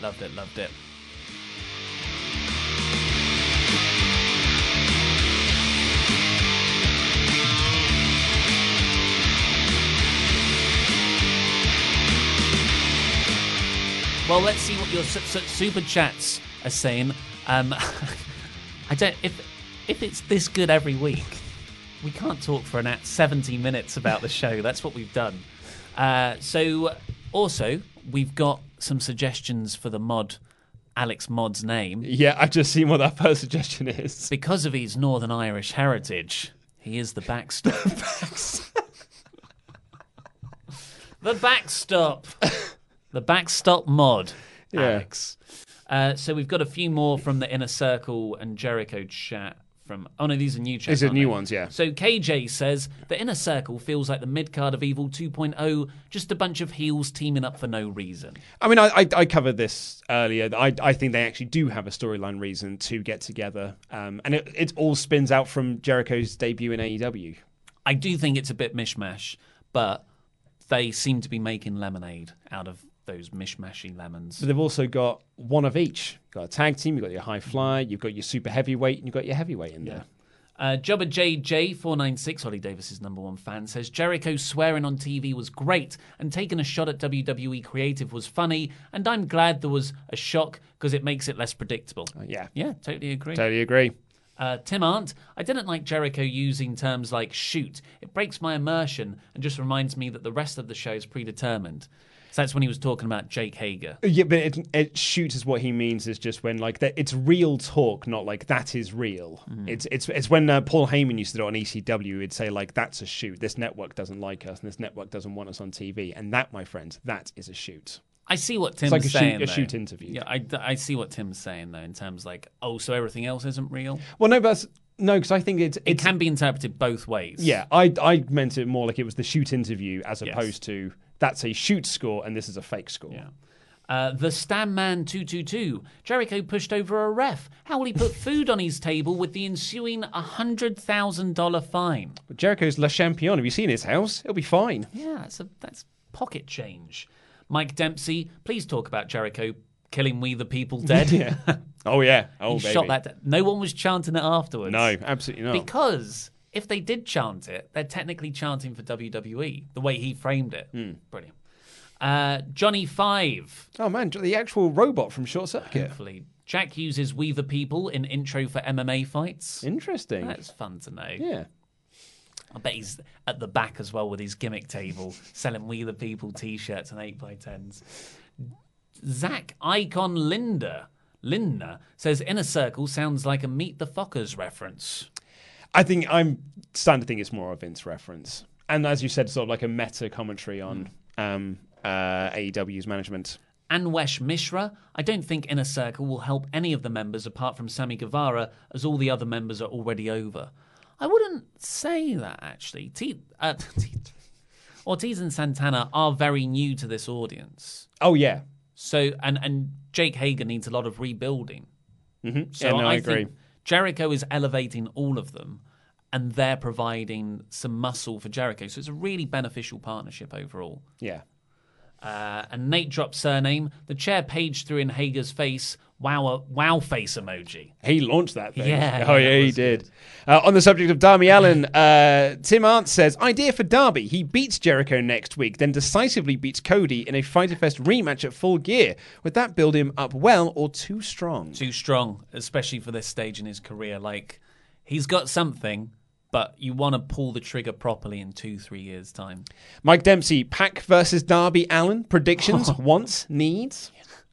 That is going to be brutal. Yeah, I'm all in for that. There's a lot of like just lineups in AEW. We were talking about this on the podcast that I just really like the roster, the depth that they've got.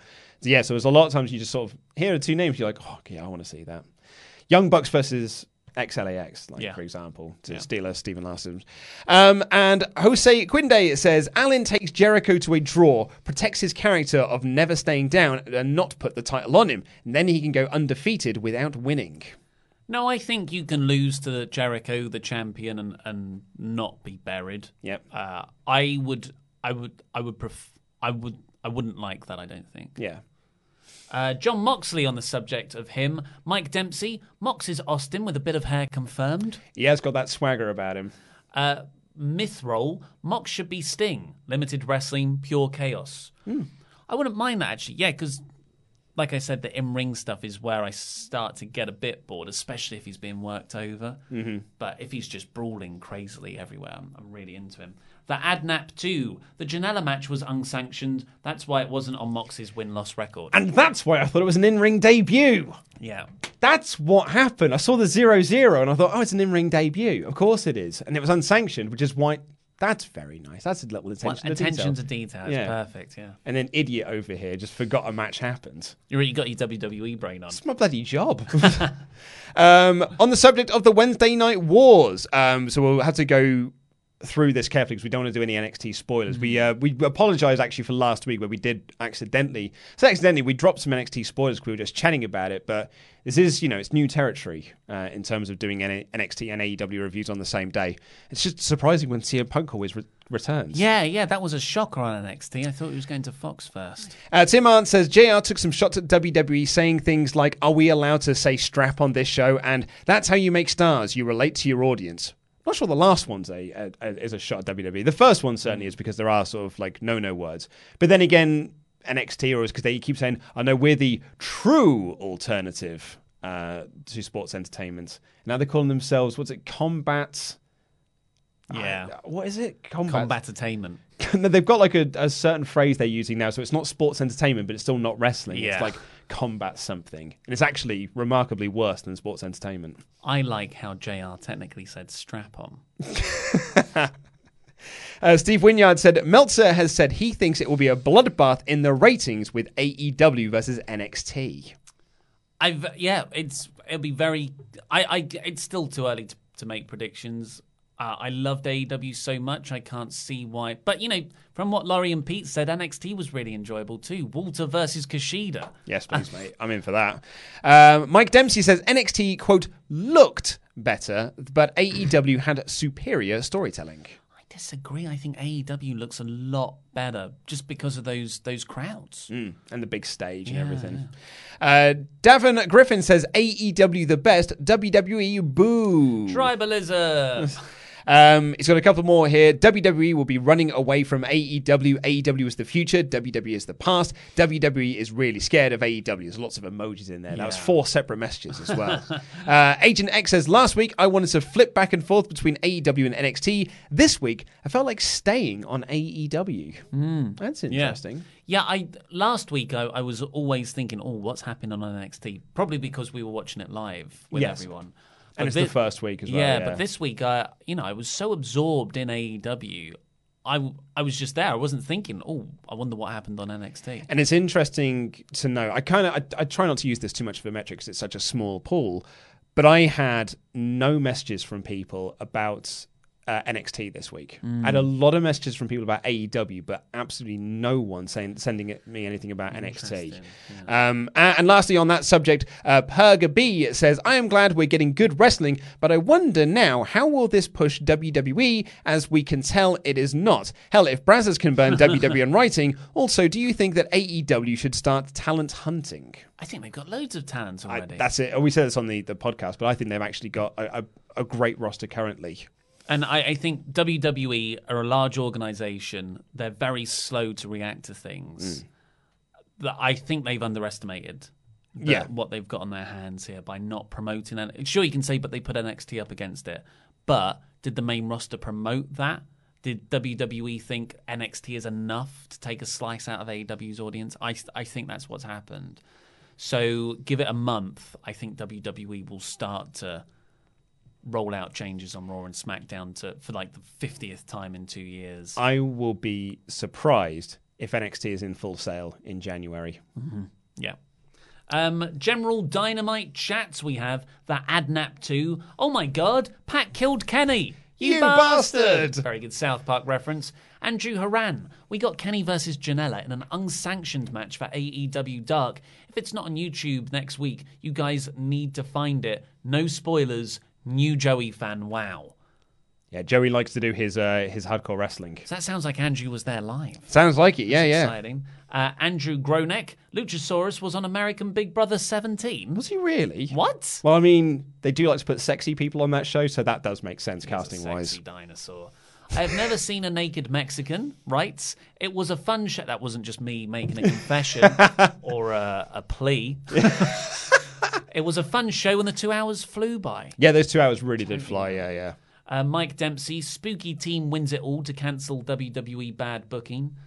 Spooky Team. I don't know what he's talking about there. Not sure.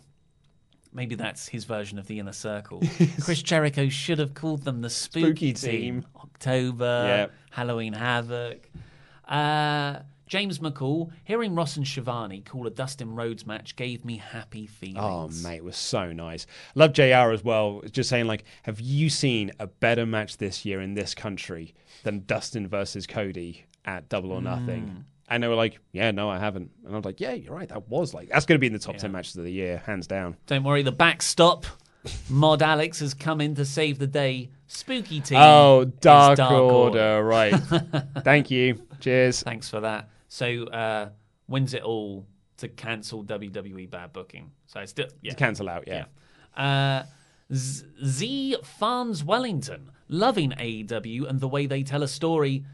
Shag me to death and call me Pauline. Absolutely loving AEW at the moment. R.I.P. The Fiend, you poor sad soul. Or Rip the Fiend. Yeah, Rip the Fiend. Shag me to death and call me Pauline. The Adnap 2 blackout entrance. Cody to Dark Order confirmed. There's a couple of times where I thought, well, because the lights went out before Sean Spears' entrance as well. I was like, oh, the Dark Order are here. Get some minions out there. Yeah, it was a good, effective reveal. It did feel a bit jarring because Cody doesn't usually have blackouts. No. But it was really fun. I also think it's fairly telling that we haven't seen the Dark Order or the Librarians on TV since the debut. Yeah. I feel that is, again, one of the things, because AEW have been very open about this, Tony Khan in particular, that we made some mistakes in those early shows, and we're now trying to, we're assessing everything we did wrong and trying to work out what we can do to make it right. It's almost like we're the people that matter in this, the fans, not some Saudi billionaire. Crazy things. What a nice thought. Ziggy Gamma, are the tag rules lucha style? What qualifies a DQ? Yeah, I said this on the AEW Dark review that I did yesterday. A lot of that just once a person gets thrown out the ring, the other person just sort of steps in and the match continues. And I'm like, it wasn't a tag though there. And I don't think they did enough to kind of cover that on commentary. But again, that was taped obviously after the first week of Dynamite. I think they did a better job this week of having more sort of consistent logical rules. Benny Sato, Tomo's number one fan. You've got too many nicknames. Ken DeLeon, I know that's you. You can't get your case of free craft beer. I concur, great show. Yeah, well, yeah. So he's on board. And Nate drops surname, this is how you build young stars. Huge rubs for all the young guys, MJF, Sammy, Darby especially. Love the show. I'm so excited for wrestling. Yeah, that's what I like to hear. You know what? Out of all the stuff AEW have done, this is the first, pay-per-views included, this is the first one where I'm like, this is exactly what I wanted. Yeah. Yeah. This was the one for you. Because going back to all the pay-per-views, I'm like, that was a bit weird, or all Librarians, or that match not all of it was a little bit below expectations. Yeah. Do you want me to do non-specific chats? Yeah, I've just suddenly realised I haven't got the Patreon shout-out sorted. So if new schedule. Yeah, if you can get that for me, that'd be great. This is just general chitter-chat. Seth Amphetamines. Hey, Luke, I like Deftones as well. Oh, yeah. Time with the boys.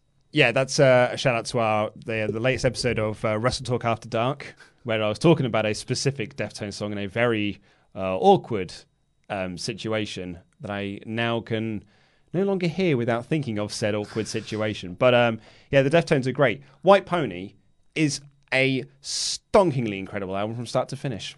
Mike Dempsey goes on a super chat rampage here. Tim Arndt is a Wrestle Talk smelly mark. Clap emojis. Tell Tim Arndt he's the man. I want to party with him.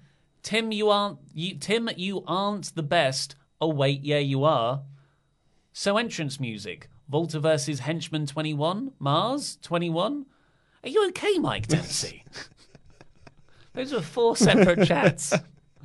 Davin Griffin, did y'all see my super chat yet, guys?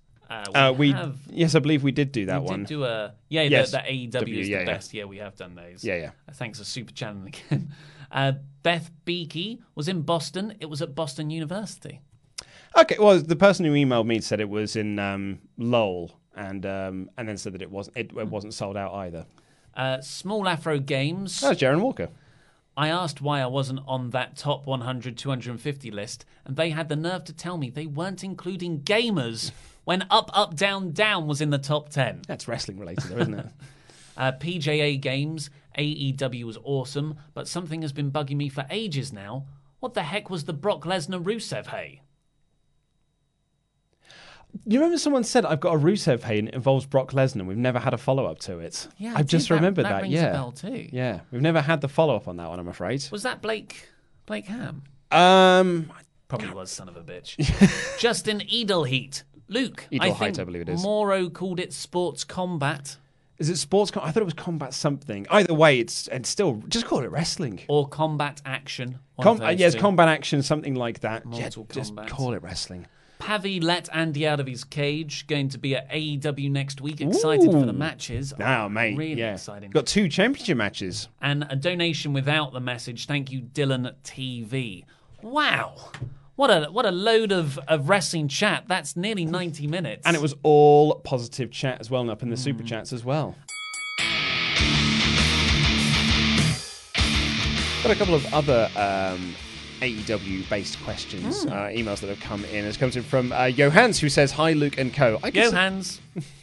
I consider myself a very pro WWE NXT guy, and I'm curious about if my bias is showing here, but I've started to view AEW as the heel promotion based on their social media output, mainly on Twitter. Interesting. Even though, as we know, we've said this time and time again, they're not in competition with WWE, I've seen countless tweets from their top stars like Jericho and Hager comparing the AEW product to WWE's. Meanwhile, I haven't seen any NXT stars doing the same thing. Despite me being a WWE guy, I did check out AEW's premiere and did prefer it to NXT. I like the look and feel of it, and mostly likely going to tune in next week out of curiosity. But after seeing their guys insult something I've loved my entire life, I'm kind of turned me off a little bit. My question is AEW being hypocritical by saying they're not in competition with WWE but still bashing the product? Are they risking alienating potential viewers by doing that? Have AEW said they're not in competition? Because I definitely Jericho said last week it's not a competition. Huh. And so, I made that joke in my news today. Yeah. But I make it every time because NXT, you've always said it's not a competition. And yet they still keep doing things like it is a competition and it is a war. And some people go like, no, it's not a war. But then we'll say things like, it is definitely a war. I'm like, just say it's a war. Like, if you're at war with it, just say you're at war. Yeah, I think that would only be more, that would be better for both sides, promotional-wise. And then I could stop making fun of it in every video I have to make, where, like, someone from WWE will say something that is damaging about AEW, or someone from AEW says something about WWE, and I have to keep saying, like, but remember, everyone, it's not a competition. They're not actually at war with each other. I always think about Triple H at the Hall of Fame ceremony this year, and he called AEW a pissant company. Yes. Was very disparaging about them, and has been in interviews here and there for a while now. And Vince was on the investors call. Yeah. Blood and guts promotion. Yeah, we've graduated from that, he said about WWE, sort of negging AEW in the process.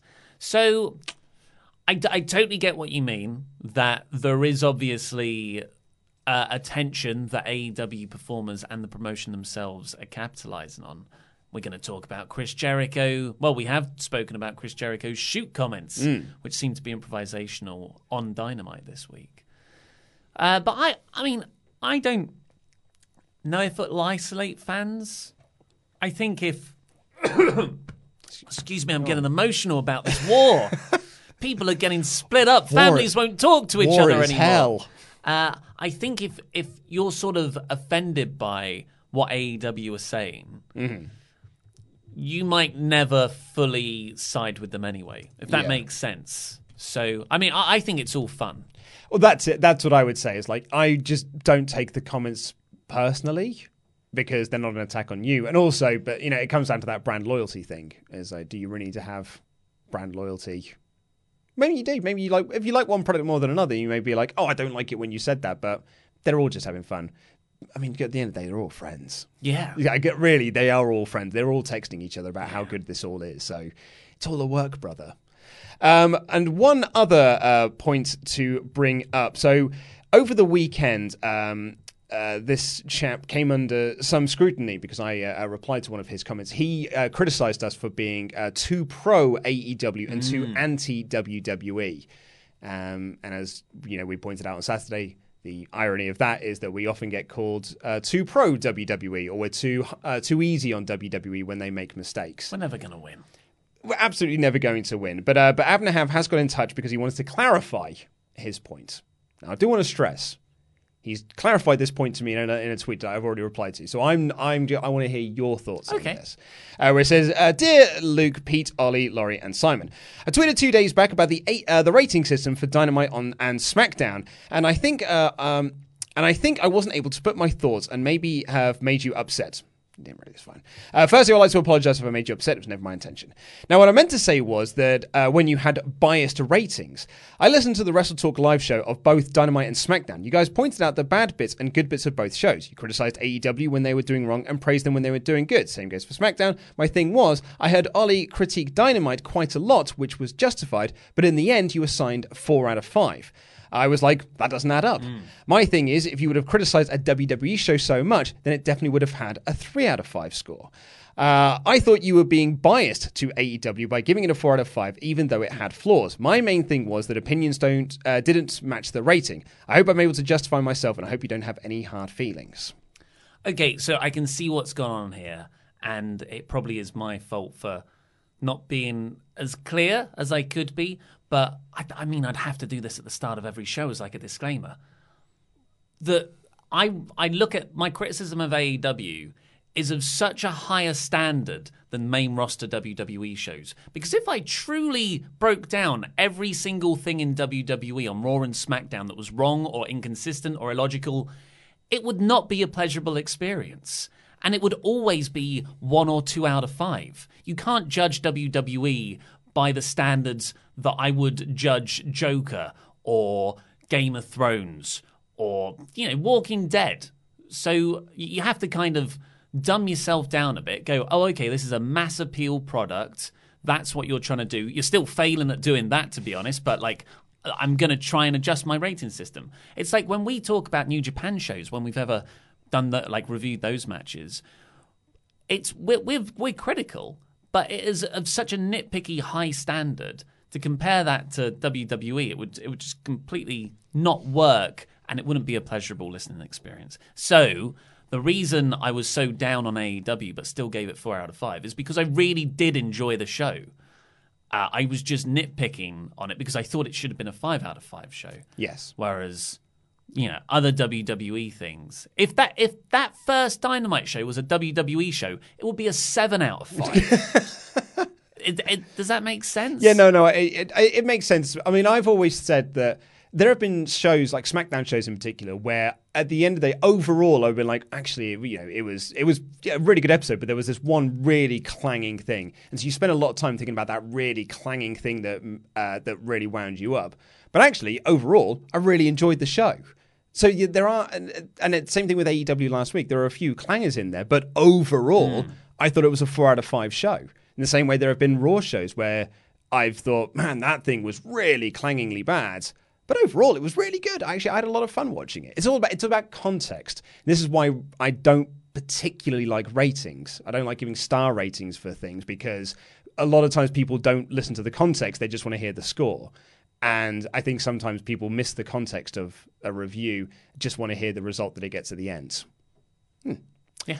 But anyway, let's move on from that because we will be back tomorrow on Friday with the magazine. It is Thursday today, right?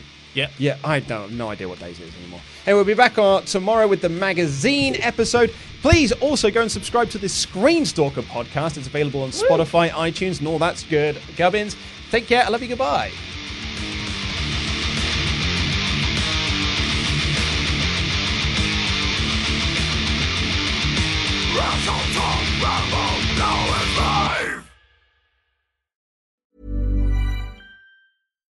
Hi, I'm Daniel, founder of Pretty Litter. Cats and cat owners deserve better than any old-fashioned litter. That's why I teamed up with scientists and veterinarians to create Pretty Litter. Its innovative crystal formula has superior odor control and weighs up to 80% less than clay litter. Pretty Litter even monitors health by changing colors to help detect early signs of potential illness. It's the world's smartest kitty litter. Go to prettylitter.com and use code ACAST for 20% off your first order and a free cat toy. Terms and conditions apply. See site for details. Planning for your next trip? Elevate your travel style with Quince. Quince has all the jet-setting essentials you'll want for your next getaway, like European linen, premium luggage options, buttery soft Italian leather bags, and so much more. And is all priced at 50 to 80% less than similar brands. Plus, Quince only works with factories that use safe and ethical manufacturing practices.